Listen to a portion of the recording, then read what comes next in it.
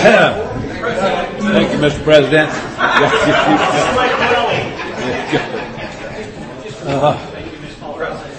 That was almost a 10-minute break. That's almost historic in AA. Normally you have to have a roundup if you have a 10-minute break, gathering up the herd. So I commend you on that. Good stuff.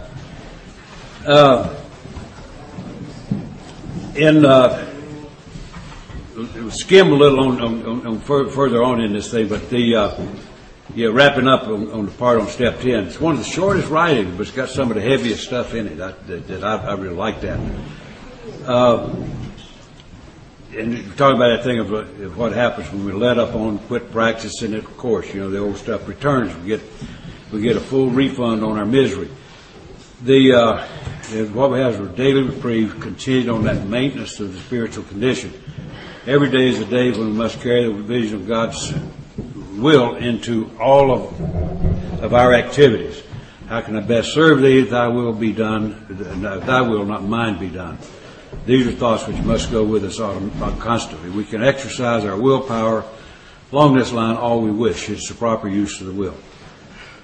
And one more paragraph, and then I'll share a little something along that line. Much has already been said about receiving strength, inspiration, direction from Him who has all knowledge and power. We have carefully followed directions. We have begun to sense the flow of His Spirit into us. To some extent, we have become God conscious. We've begun to develop this vital sixth sense, but we must go further, and that means more action. And by the way, a lot of people call these 3 steps maintenance steps. I think they're anything but. I think they're building steps. They're really action steps, not maintenance at all. It may maintain, but the primary thrust of this thing is put this thing into motion. Let it be a way to live, not just a way to be benignly grateful for stuff. Let me tell you a thing that I do. It fits me. I don't try to market it, but it's just something that fits me. I have a routine. I did it on the porch this morning. But I do it every morning if I'm at home. I do it we have a little patio area and have a pond there with a waterfall. And I like water. I like to be around water. It's soothing. There's just something about it that sitting by a mountain stream is my idea of paradise. That is a wonderful place to be. Do you want to sit outside? No. No. It's my idea, not my reality. Thanks for the offer. Outside in Vancouver is not usually a wonderful idea. But what I do every day, if I'm there, and I do it wherever I am, what I do is basically to implement that spirit of what this is talking about. I go out to that pond and I have a little bit of breakfast out there. I normally just have fruit, maybe a cereal or something. I take the dog and let him bark at the squirrels and all that. And so I just sort of sit there for a while. And I do 3 basic things, when I'm trying to meditate. The first thing I try to do is get my mind slowed down. I don't know about you, but my mind races most of the time. I mean, my mind's almost an enemy because that sucker is always probing into something. And so first thing I have to do is just get it quietened down as much as you can. I mean, it never quits, but at least can tone down, so that it's not just making a lot of noise. So I sit there for a little while and just sort of get open and get peaceful and so I can be receptive, And then there's 3 basic things that I do to get suited up. One is I reflect on who I am. Not just that I'm Tom Ivers, a nice young man, not that, but who I am as a human being. And I'm a guy who, by any measurable standard, ought to be dead. I mean, there is no way that I can justify being here. There is no way that I can explain why I've done all of the goofy stuff I've done and survived. By any standard, I ought to be dead. And not. Instead of being dead, I have been given a life beyond imagination. Most people who have alcoholism, the overwhelming majority of people who have alcoholism die of it. Just like David. An awful lot of people who try AA die. It's a terrifically fatal illness. And so the overwhelming majority of people on earth, probably 90% of the alcoholic population in this world have never heard of anything to do for alcoholism. Never, doesn't even know it exists. And they die of conditions in total ignorance, And in our country, the death rate is extremely high. The suicide rate is extremely high, both in and out of AA. So it's a terrifically deadly illness. And so I just reflect on that a little bit, not morbidly, but just realistically, that by any kind of measurable standard, I can't explain why I'm still here. I mean, no way. But instead, I've been given a solution. I didn't even look for it. I mean, didn't even ask for any help. And I was given a solution. Now, it had some work requirements in it, but I was given a solution. I didn't even know AA existed. And some people just said, hey, guy, try this. Yeah. Nobody ever pushed me into AA or anything. They just basically gave some concerned guidance and said, you ought to try that out. And with that kind of a feeble non-effort, I walked into a program and a life happened that not only gave me a life, but a life beyond my imagination. That's literally true, beyond my imagination. And so I reflect on that a little bit. That here's a guy who ought to be dead, who's been given something he didn't even ask for, and been given a life that's just beyond description. So I think about that. And I think about how grateful I am for the gift I've been given. And it doesn't take long. The whole exercise, I'm taking a little longer explaining just to try to draw the picture. Because that's all it is, It's not, like trying to, God make me a spiritual robot. What my real purpose is, I'm trying to get in tune with my higher power. That's what I want to do, is get into the right wavelength, into sync with my higher power. And so I reflect on that for just a little bit and think about how grateful I am for that life. So the second thing is that I want to wear that gift well. If I'm so grateful, I want it to show. I want it to show. I want to be an example of what sobriety looks like in a grateful human being. I don't want to be some grumpy, grouchy yo-yo that's got some snide remark for everything. I cut people a little bit every once in a while, but gently. They don't even know they're cut till their arm falls off. But I want to wear that gratitude. I want it to look good. If I'm so grateful for what I've been given, I want to look like I might even be remotely worthy of the gift, I don't want to be some guy that just sort of pollutes every environment I get into. I don't want to do that. I want to be a good example. If somebody sees and say, that guy there, he's real active in AA. I want to look like a good example of AA. That's the least I could do, for God's sakes. I've been given a life. The very least I can do is look like that life means something, and that it wasn't a bad investment, that it might be a decent human. So I want to express that gratitude. I want to express it in how I deal with people. I don't want to be rude and overbearing, and yet we were talking at break about a thing that I do that it's like that in a way, and yet it's a little bit more proactive. I'm not a fan of just open, random discussions. I mean, they give me a headache, and I just don't like it, because it's not productive for me.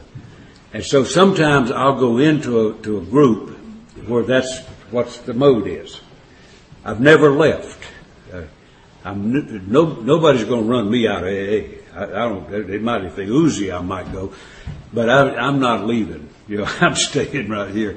So when I go in, and sometimes I'll go in, my heart will sink a little bit. Say, oh God, no. not getting into this post-mortem stuff, but I don't leave. I sit there. And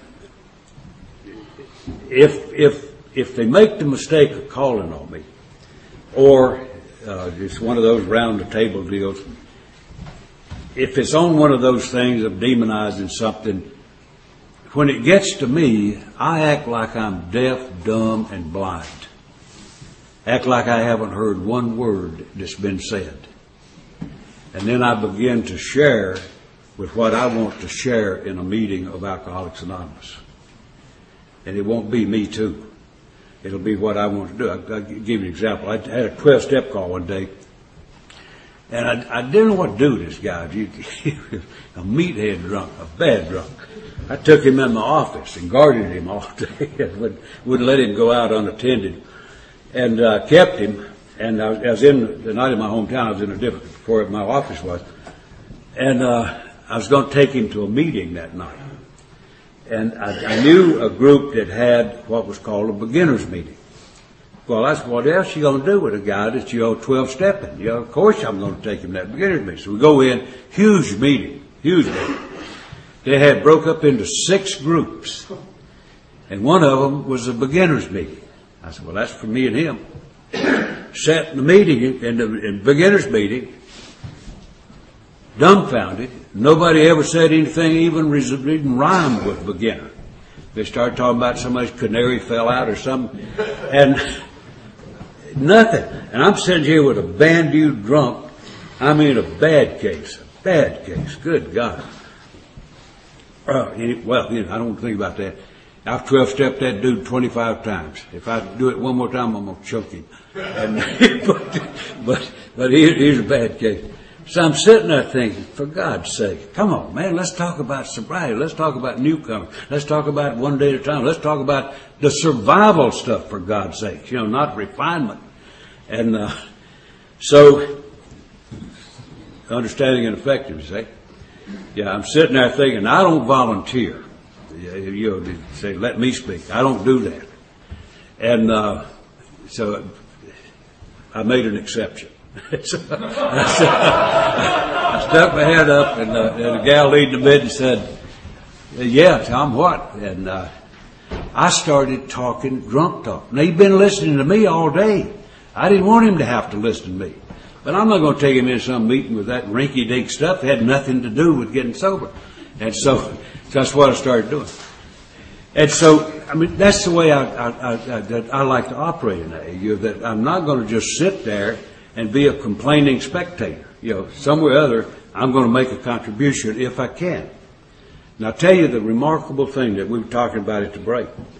I've been doing for many, many years that thing of with going into a meeting. And if it comes to me, I act like I haven't heard one thing. And I start talking about recovery. Never rude, never chastising anybody, never complaining. What I do is setting, oh, bless your heart. He knows that I got robbed so many times in Detroit.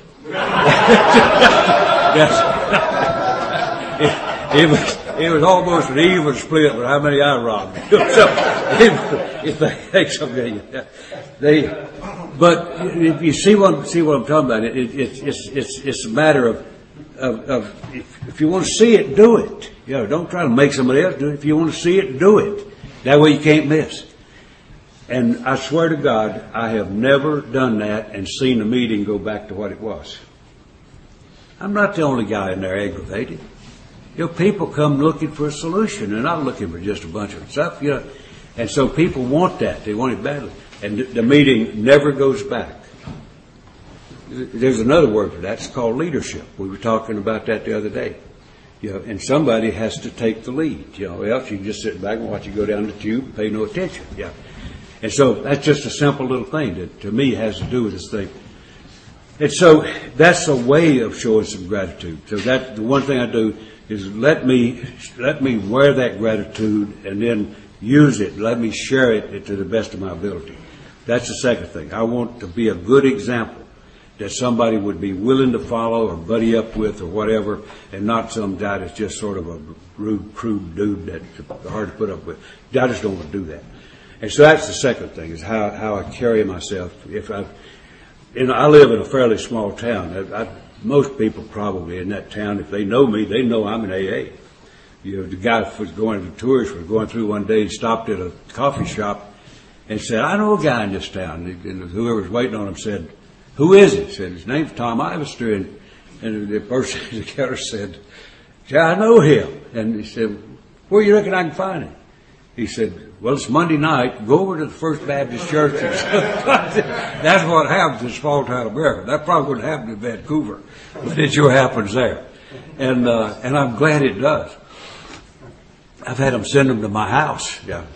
Pulled into McDonald's the other day. I had to get an emergency cup of coffee. Went in there dark, and I heard this voice in there, hi, Tom. So there's no anonymity in small town America. Anyway, but I want to be a good example, because they'll know me on my bad days too. I don't want to be that guy that's crabby and crushed and over a quarter at a Kmart or something. I want to be somebody who looks like a decent human, who would say, I don't know much about AA, but I know a guy that's in it, put you in touch with. That's what I want to do. So that's what I'm trying to do in the morning. I'm laboring over that more than I really need to. I think you see what I'm talking about. I'm trying to get into the right frame of mind so I can go out and have a useful, purposeful day. So I can use my recovery to good advantage, is what I'm doing. And so those are just sort of more internal things, that I really understand what's wrong with me. I understand the illness. I understand what the gift. I understand what it's like to try to be a decent example. And the third thing that I asked for every morning, did this morning, was to make me sensitive to opportunities to be of service. Not for opportunity to be of service. They're everywhere. You don't need to pray for that. But to make me sensitive to opportunities to be of service. And my God, if you say that prayer, you better mean it. Because I'll guarantee you'll get flooded with more opportunities you know what to do with. And they're everywhere. I was walking one day in front of a little strip mall thing there, and there was a husky-looking woman with a little pickup truck. She had 2 barrels. You're making that face again. She had 2 barrels, and they looked heavy. And so I'm going by. Now you got to make a quick decision. You want to butt in or act like you don't see it, And so I said, what the heck? So I started over, and this day and time, people are suspicious about folks approaching. And so I started at her, and she got into position. She ready to take me off. And I said, those things look heavy. She said, my God, they are. I said, well, let me help you with the thing. She looked at me dumbfounded. That's not supposed to happen. And so she did. She let me. I had to do it by myself. She just retired, and I was counting on her. But we got the barrels on. Well, that's no big deal, is it? That's not a cure for cancer. But don't you know she had a better day? How about me? That's what it's about. It's about participating in this thing called life and being a productive part. So that I'm not in a blue funk all the time, that I'm really on top of my game, could do stuff. Now, I could give you tons of examples of that. I'll just give you one more with no extra charge. This is on the house. But I do, you know by now, I do a lot of stuff on airplanes. And I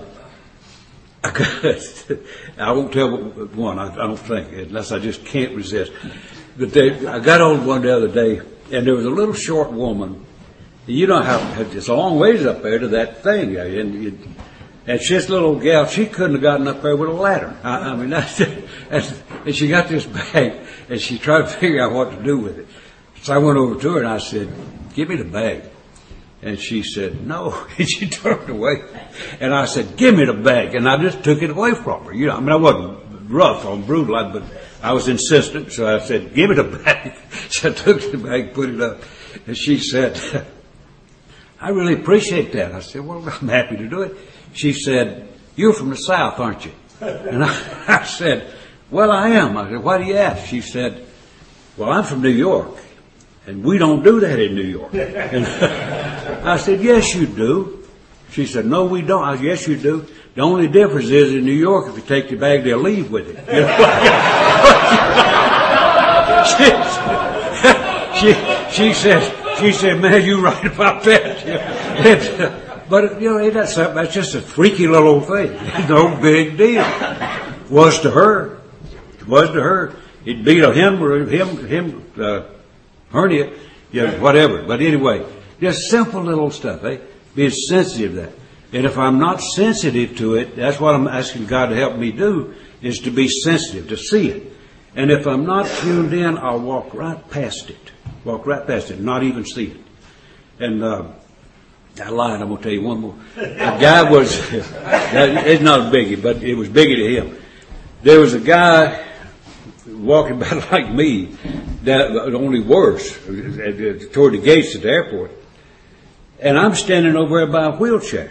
And this guy is really working, trying to walk. So I went over and I said, stopped him. I said, I got a wheelchair. It wasn't mine, but I said, I got a wheelchair over here. Be glad to roll you down to the gate if you like. He said, no, sir, I appreciate you doing that. But I'm trying, it's therapy for me. I want to do this walking because it's the only way I'm going to be able to walk. I said, good. Well, he appreciated me doing it. I'm making the offer. So I do that because that's the kind of world I want to live in. I don't want to live in a world with pushing and shoving and being guarded and cautious about everything you do. And there's nothing naive. I mean, by God, if you live in Detroit and Chicago and those kind of places, you don't get naive. You know, I mean, you're aware of human nature and stuff like that. And so there's a difference between being stupid and being civil in appropriate settings. You know, that's what I want to do, and that's how I want to live my life. You know, so that I'm not only, but I'm of service. I don't have to wait till somebody calls me. You can be of service. God knows how many times a day, and so. That's what I do with that thing. And so when I do my daily stuff, get my preparation, that's what I want to do. Is that I'm not asking God to tell me when to turn left and stuff like that. I'm not a spiritual puppet. You know, I want to get in tune with my higher power. And so that my life flows instead of just a whole bunch of herky-jerky stuff. Now, I put something else in there, so this doesn't count as a third one, but I'll tell you one more. That, Peter heard me talk about that. It really meant something to me. I was in O'Hare in Chicago, one of the more grungy airports around, but it serves a purpose. So I'm in O'Hare and I'm going down the concourse, trying to get to a plane, and all at once I realized I was grinning. You don't grin in airports. I mean, man, they'll put a net on you if you grin in airports. Everybody's mad in airports. They don't have to be mad about anything. They're just mad. And so, going charging down that thing. And so I realized I'm great. It embarrassed me. I said, Jesus, man, what am I doing? So I put on my game face. And I got thinking about that. What on earth am I doing grinning in O'Hare Airport? And I thought about it. And what I thought about was a guy, I know you've never heard him, but there was a guy named Michael Jordan that, about from North Carolina, by the way. And he just bought some property 5 miles from my house. My property values may go up just a little. Just a little. Go, Michael. But I thought about I was thinking about why on earth am I grinning in some situation. I'm on the way to Fargo, North Dakota. And it's February. And it is cold in Fargo, North Dakota. And I'm on the way there. And I'm thinking, for God's sake, what's wrong with a guy doing this? And then I thought about, why do it? Michael Jordan, and I'm sure you've seen it, he's been run 1 million times. He was in a game, and he was just having one of those blind days, where he could not miss. I mean, he could shoot from mid-court blindfolded and hit it. And so he went down and made some unreal sign of a dunk or whatever. And he's trotting back up the course, and he goes past the opposing bench. He turns to him and gives it that, excuse me, Tony, that Polish salute, Don't ask me, man. I don't know. I threw the ball. And so he gave it that shrug. And later on, he described it as being in a zone because he could not miss. I mean, everything was working, and he called it a zone. And when he said that, that really identified why I was grinning that day.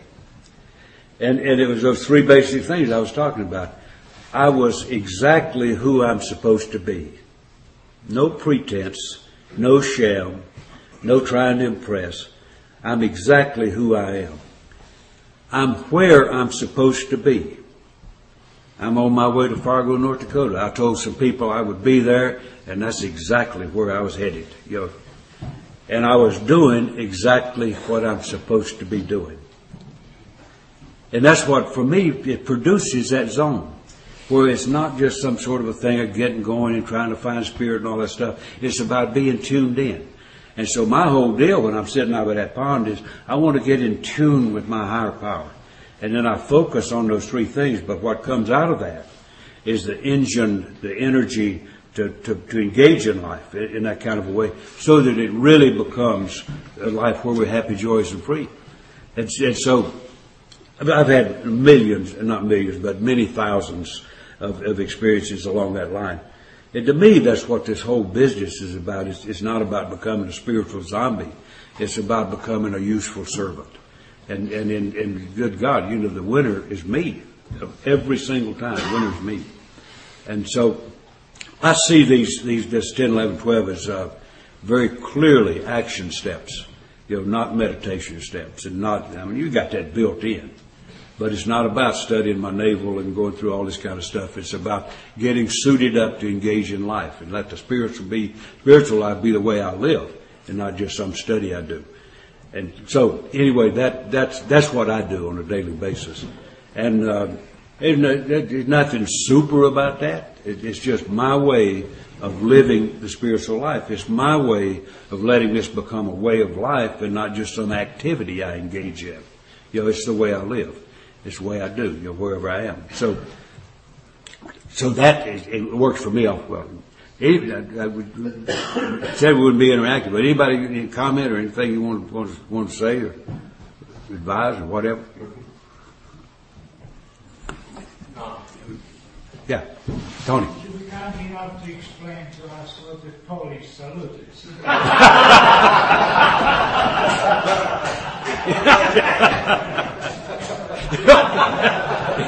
Don't ask me, man. Yeah, thank you, Tony. Yeah. I've been in some step studies where the leader facilitator has said that they'll use the word prayer and meditation kind of interchangeably the way he describes the steps with using different words. I've been in some step studies where they say that you need to get a sheet of paper and write down the thoughts that come to you.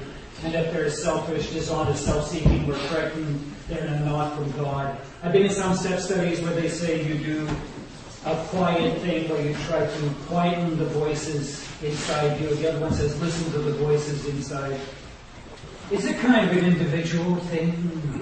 It's, the book says upon arising, when we retire at night. And that's good stuff. Did Bill Wilson use the word meditation in the 1940s the way we do today? Mm-hmm. Mm-hmm.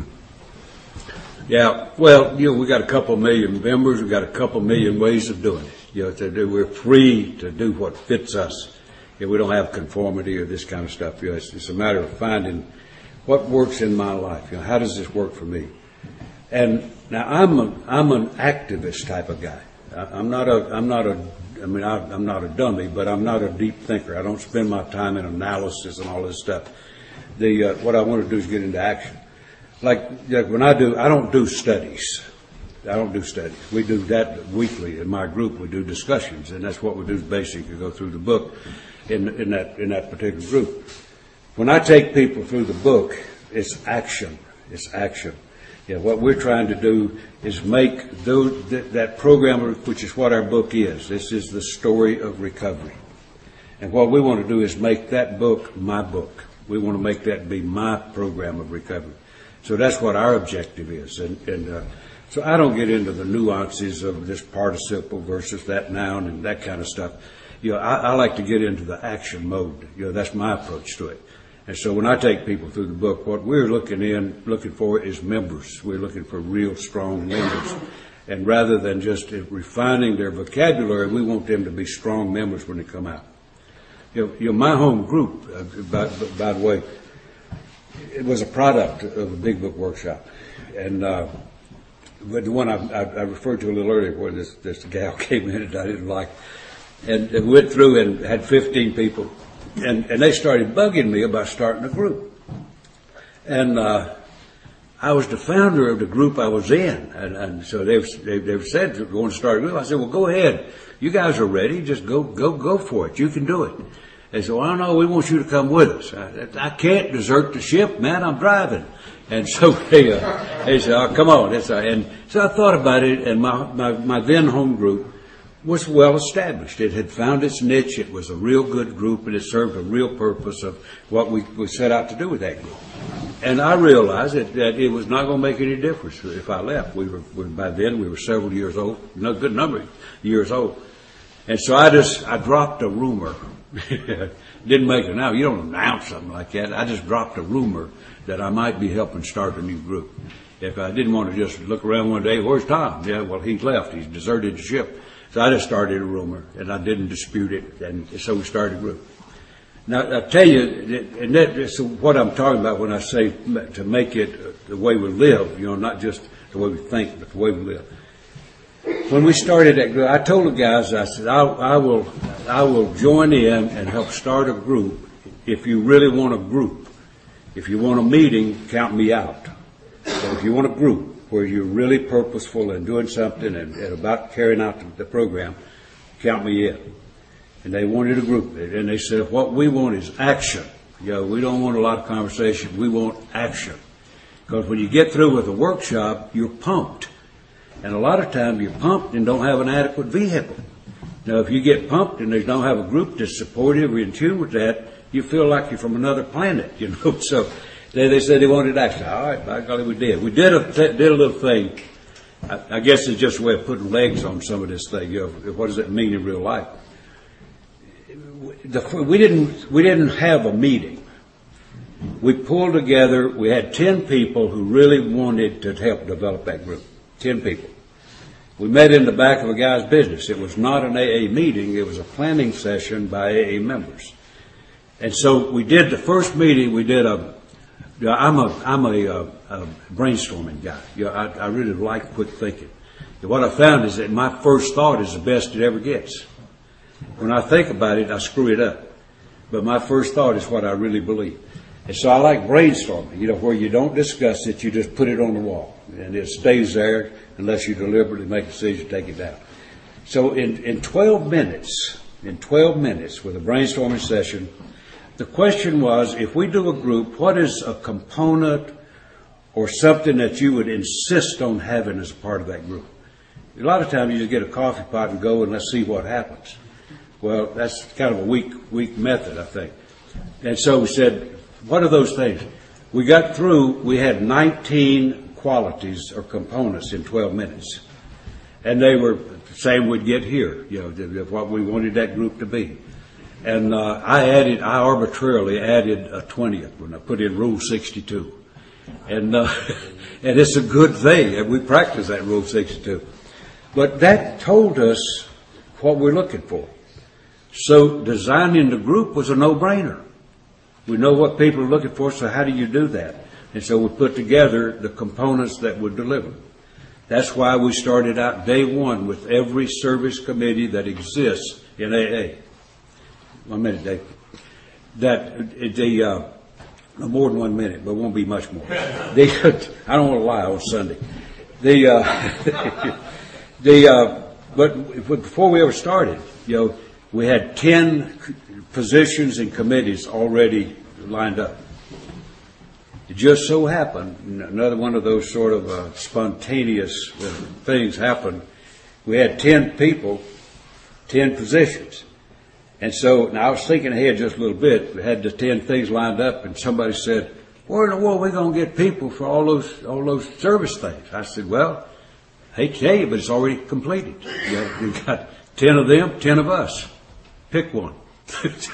So we were organized as a group, functional group, before we ever met. And so, then it was really a no-brainer. Once you get what you're looking for, what do you do it, put it together. And so we went to work. And that's 14 years ago. And it's turned into a powerful group. It's a very, very strong service-oriented group. The legacies are in place, absolutely. And so that's what I mean about an action thing. It's not just getting jazzed up about something. It's about putting it into motion, really making it come alive. And so I know that after we met for 2 or 3 weeks, the guy that was the chairman of the newcomer committee, he's a nice guy. He's a very slow, he's a sharp guy. He's a high-tech computer guy. But it's kind of burned his cells a little, so he's slow. And he said, came to me one day and he said, "We ain't got no newcomers." And I said, "Yeah, I noticed that." And he said, "Well, what do you think we ought to do about it?" I said, "I'll tell you what, let's start a newcomer meeting." And he said, "Didn't you hear what I said?" He said, "We ain't got no newcomers." I said, "Yeah, I heard that, but let's start a newcomers group." He said, "Well, that's the dumbest thing ever." I said, "Well, do it anyway. Just humor me a little bit." Well, if you put newcomer on the door, you better be prepared, because I guarantee you, everybody that's got alcohol is captured anywhere. That is like saying Mecca is right over here, And so the first night we met in that newcomer group, it overwhelmed me. We had over 20 people the first time we met. And so, it just went from there. But to me, that's why I like to get into a real action mode with this kind of thing. And not why I like a workshop over a study. That the study is ongoing. I'll be studying for the rest of my life. But I like a workshop because it puts legs on it and it gets me into motion. It gets me moving on stuff. And so by the way, that I mentioned the other day that that newcomer thing has been a marvelous thing. We've had only one singleness of purpose problem in 14 years, because automatically most of the people who come in with confusion about what they are and this kind of thing are new in the program. And so the natural thing is they'll go into the newcomer program. They're prepared to help work that through. If they have a different kind of a problem, to help them find that place. So it works out just great. That's a long filibuster on that. Yeah, and then Dave, you got right here. I've been looking at it as spiritual tools. I know a couple of them. Like when I'm, upset with someone, pray for them. I say, "God, this is a sick person. Save me from the name of Thy will be done." What are the other spiritual tools that, maybe I overlooked in the book, or I use? Yes. What are some spiritual tools in the book that you use for the program? Well, it's what our program is spiritual tools. In that preface to the 12 and 12, there's got a little blurb in there that I think really says it well. Our steps are a group of principles, spiritual in their nature, which if practiced as a way of life, will expel the obsession to drink and enable the sufferer to become usefully whole. And to me, that's enough. That tells me exactly what the steps are. And we got tons of spiritual principles, but I like to keep focus on the steps. That if I practice those steps as a way of life, it will help me deal with all the vicissitudes of life. So I don't need to carry around a lot of those things. God knows we got enough slogans that we can cover the wall with them, and things that put it in succinct little deals. But I really like to use the steps. If I have a specific thing, just like we talked about last night, that tradition is extremely useful to me in terms of how we deal with situations. Because most of the time, the things that come up like you're talking about, they have to do with relationships. And what we're trying to do is build a relationship with us and the world around us. And so I like to use those straight line tools like that. That's my method, the way I like to do it. I have limited capacity in my mind. I have to be careful with that. David, you got? I have a question, Tom. We talk about Rule 52, and the question is, when is an appropriate time to use the so-called Rule 62, and when is it an inappropriate time to quote that particular rule? And what was the purpose behind, the real intent behind Rule 62? We're not a glum lot, it says somewhere. But we can get awfully morbid sometimes if we don't. And so, I think it's important to enjoy life, to enjoy life. And so, and I'll inject a little humor in something because it just sort of makes stuff flow better, and it makes it a lot more pleasant. If you just get into some grim kind of hard driving lecture or stuff like that, it'll wear you down, And so there are just times in a meeting where just the little old offhand remark can just break a tension, like in a business meeting, something like that. There's some little thing, but that's all it is. Just don't take yourself too seriously. That's what the rule says. I don't want to get all caught up in the fact that every move I make is going to be cataclysmic for the earth. It's not. So I don't want to take myself too seriously. I want to enjoy life. Come on in. I'm serious as a heart attack. But I hide it fairly well, and so, yeah. A follow-up to that, then what you're saying is the Rule 62 is not an official, it has no bearing in that it's just something to throw out as a way for attention. Yeah, that's it. Yeah, if you get too serious about it, you screw it up. And so you got to relax and be natural, and if you get into that, it's like somebody doing. I talked to somebody one time who was a movie person, and they were telling me that that what they have to do is let that script become part of them, so that it's a natural kind of a thing, and not just reporting what was said to them in a script or something. I think that's all it is. Just a way of not getting too serious about this thing. It's fun. It's a lot of fun. And if you get too caught up in it, so you think everything you say is going to be life affecting and all that. Just to sort of go wear it loose is to me what it means. I have a question for you. Doug, do you take sponsorship, and what do you expect, or not what you expect out of your sponsorship, but one, if you take sponsorship, how do you take it? What does it do for you with 52 years of sobriety? Well, I tell you what, no, shoot, man, there's no spot on that. I think that's vital. My sponsor is my most tangible link to Alcoholics Anonymous. My most tangible link. That's my lifeline. That's my hook. So my sponsor is not somebody I hit on at a dance. My sponsor is somebody I carefully selected and set up an agreement. So I take sponsorship very seriously. I think it's a very important thing. I'll give you, as quickly as I can, I'll just give you a little rundown. In our group, we, like in that newcomer meeting, we strongly encourage temporary sponsorship for people who come in and have not got your sales set yet. And it's kind of silly to be walking around trying to set up a lifelong kind of commitment. So we encourage, and we have a definition on it. We have a job description for that we recommend that it be for 60 days. And then there's a list of things we want to be accomplished in that 60 days. What would that be, Tom? There are things about, just the protocols for who will call who and when and how often and that kind of thing. Those kind of protocols. Introduce them to the literature, explain sponsorship. At the end of 60 days, we want them to be prepared to either make the relationship permanent or to be prepared to seek a sponsor. So we want the culmination of that temporary deal to be into permanent sponsorship, either with that person or with somebody else. So that's the design for it. And it helps because people come in, they don't have a clue. They don't know what a sponsor is. And so it's kind of silly to get people running around trying to find somebody, walk up to somebody in a meeting and, will you sponsor me? You don't even know them, And so we try to get that to be done on a more solid footing. And the thing that, I think I take sponsorship very seriously. Yeah, I figured you did. Yeah, and when I've got a sponsor or I'm sponsoring somebody, I'm not just sponsoring their drinking. My job as a sponsor is to help them achieve their max. And it may not be like me. We don't clone members here.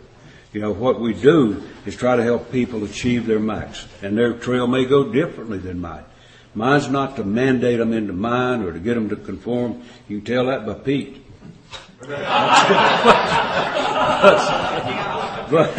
But it's not it. It's for me to help guide, and to step in. I tell you, let me tell you how I like to work it. Is I get asked about sponsorship a lot of times, and I have some guidelines that I follow. As a rule, I will avoid sponsoring people with less than 5 years in the local community. Simply because in the first 5 years, I think that personal contact is important, and I'm not available a lot of the time.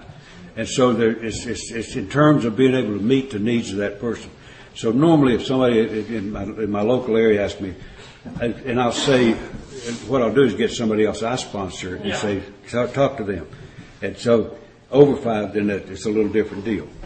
Out of state, I run into a lot, that sometimes you sound brilliant if people don't see you too long. And so every once in a while somebody say, would you sponsor me? And my answer is no.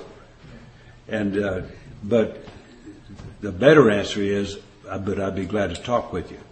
Because I would never, that's like hitting on somebody to dance and calling it marriage, And so, so we'll talk about it. I won't sponsor anybody without at least a 2-hour meeting. And what I'm basically want to do is get to know what this relationship will be about. How will we function? And, Can I ask you a question about that? Yeah. That when you're going to say how it's going to function, that a lot of times that if somebody would ask me to sponsor them, that depending that they can't stay sober, it's a little bit different for me because I'll try to have a little bit more hands-on. But a lot of times I'll ask the person that, well, okay, as your sponsor, what do you want me to do? How do you want me to sponsor you? Well, I use a more negotiating style. Okay. What I'll do is I'll meet with folks, and let me give you a live case example. I'll give you two. Let me give you one sort of short term, and then how I did it personally. I had a guy a while back that asked me about sponsorship, and I knew him. He was a local guy, a nice young businessman, and I'd known him. He wasn't a great member. I mean, I knew he wasn't the founder. He was one of those guys sort of flits around, And she asked me about it, and I said, well, we'll talk. And so we went to lunch or something one day. And so we started to talk about it, and kind of established who he was. He was 13 years sober, and he had a sponsor, but he wanted to make a change, So, and I was aware of his stuff, and I had him run down what his activities were now. And he said, would you like to know who my sponsor is now? And I said, well, I don't particularly care, but if you want to tell me, it'd be fine. He told me his sponsor was a non-alcoholic counselor at a treatment center. Well, I didn't say anything for a minute because I didn't want to be ugly. And but when the smoke quit coming out of my ears, I said, may I make a suggestion to you? And he said, yeah, what? I said, may I suggest you've never had a sponsor? What you had was the world's longest aftercare plan. And now you think about that. This guy's umbilical is still tied to the treatment center. It wouldn't be startling, I don't think, when you think about that. This guy had never had a home group. He had never sponsored anybody. He'd never had a service commitment of any sort whatsoever. So that's what I mean. The umbilical is still there. He's got some anyway. But you can see. And so I told him, and we didn't negotiate too much on this. I said, let me just give you a warning that if we get into sponsorship, things will change, or else we won't do it. You're going to have a home group. It will have to be mine, but you're going to have a home group where you're responsible for something other than feeding yourself. That you're going to have to be a member. You're going to have some service commitments. You're going to have to sponsor people. Just the typical stuff this is a 13-year member, for God's sakes, who's never done any of that. And so we reached a kind of a hard line kind of a deal. And so I said, you think that over, because don't just go jumping into that thing if you're not willing to make this kind of stuff. And so sometimes it's like that. And so he said, I want to go through with it. It's about like saying, yeah, let's have brain surgery. He was not thrilled at the prospect. But, just a few months, he was GSR for the group. And after that, he was DCM. And he's an excellent member of Alcoholics Anonymous. Yeah. So sometimes, depending on who it is, but I would not consider sponsoring somebody just with some spontaneous thing. Will you sponsor me? Yeah. That's a cheap shot, and you're talking about somebody to be engaged in your life. And so I want to be really thoughtful about that and to try to understand where this person is, not with what my mandates are. Yeah. But I want to help him become a member and see what he does. Let me finish this now. Bill wants to know what time it is. He said his watch stopped. And let me finish this up, and then we'll take that obligatory break before we have a riot. Let me mention one other aspect of sponsorship that mine. Like I've had five sponsors since I've been in AA. I have never dismissed a sponsor or fired. I think that's the most bizarre term for how you stop a spiritual relationship. I mean, fire, for God's sakes. That's all it is, a spiritual connection. And so I've never done that. I've had five sponsors. And they've either died, well, they've all died that I've lost. And an interesting dilemma happened. There's some in here who are a little long of tooth that would understand this. As you get older in the program, the problem becomes greater, not less. It becomes greater. And so I have a criteria for what I'm looking for, just like I do in a group. What would the problem be, Tom? What problem would be becoming greater that you kind of lost? Finding one. Oh, a sponsor? Yeah. Okay, great. I'm the oldest active man in my state. Yeah, no kidding. So, I'm not going to find him there. I want somebody senior to me. I want somebody who's involved in all the legacies. I want somebody who is an active member. I want somebody who exemplifies what I'd like to be as a member. So I've got a criteria of what I'm looking for. I'm not just looking for a pretty face. I'm looking for somebody that's the real deal. And as you get older, that becomes more and more difficult to find. And so what I do is I know what I'm looking for, and I know a lot of people. And so I'll just start drawing an increasing circle. And I'd love to have it in my town. It's not there. I'd love to have it in my state. It's not there. My region is not there. And the last time, which is 25 years ago, I widened that circle and I hit pay dirt in Prince Albert, Saskatchewan. And the guy there a great guy, he's the guy that introduced me to my wife. So I figured there was some poetic justice. If you get me into this stuff, man, you're going to have to help me live with it. And a lot of y'all know him. It's Cease Forward was the guy. Because he really was what I'm looking for. So I called him and said we were going to be in Midland, Texas together.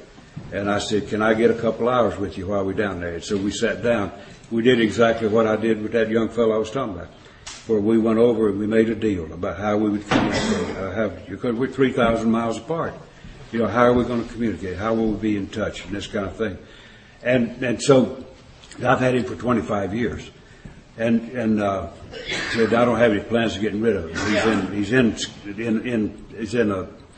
He's incapacitated quite a bit right now, but I'm not going to leave that. That guy's he's my spiritual giant. He's my sponsor. But that's what I mean by getting more difficult, because when you've got a criteria, it's hard to find. It's really hard to find. And so, but I really, the point I think of my whole deal with this thing is that so many times we handle that thing like a cheap shot, just say, would you trust me? Let's try it out. Well, good God, that's, you're talking about somebody, if you're talking about a real sponsor, you're talking about somebody being involved in your life. I'm not going to let just anybody into my life to stomp around.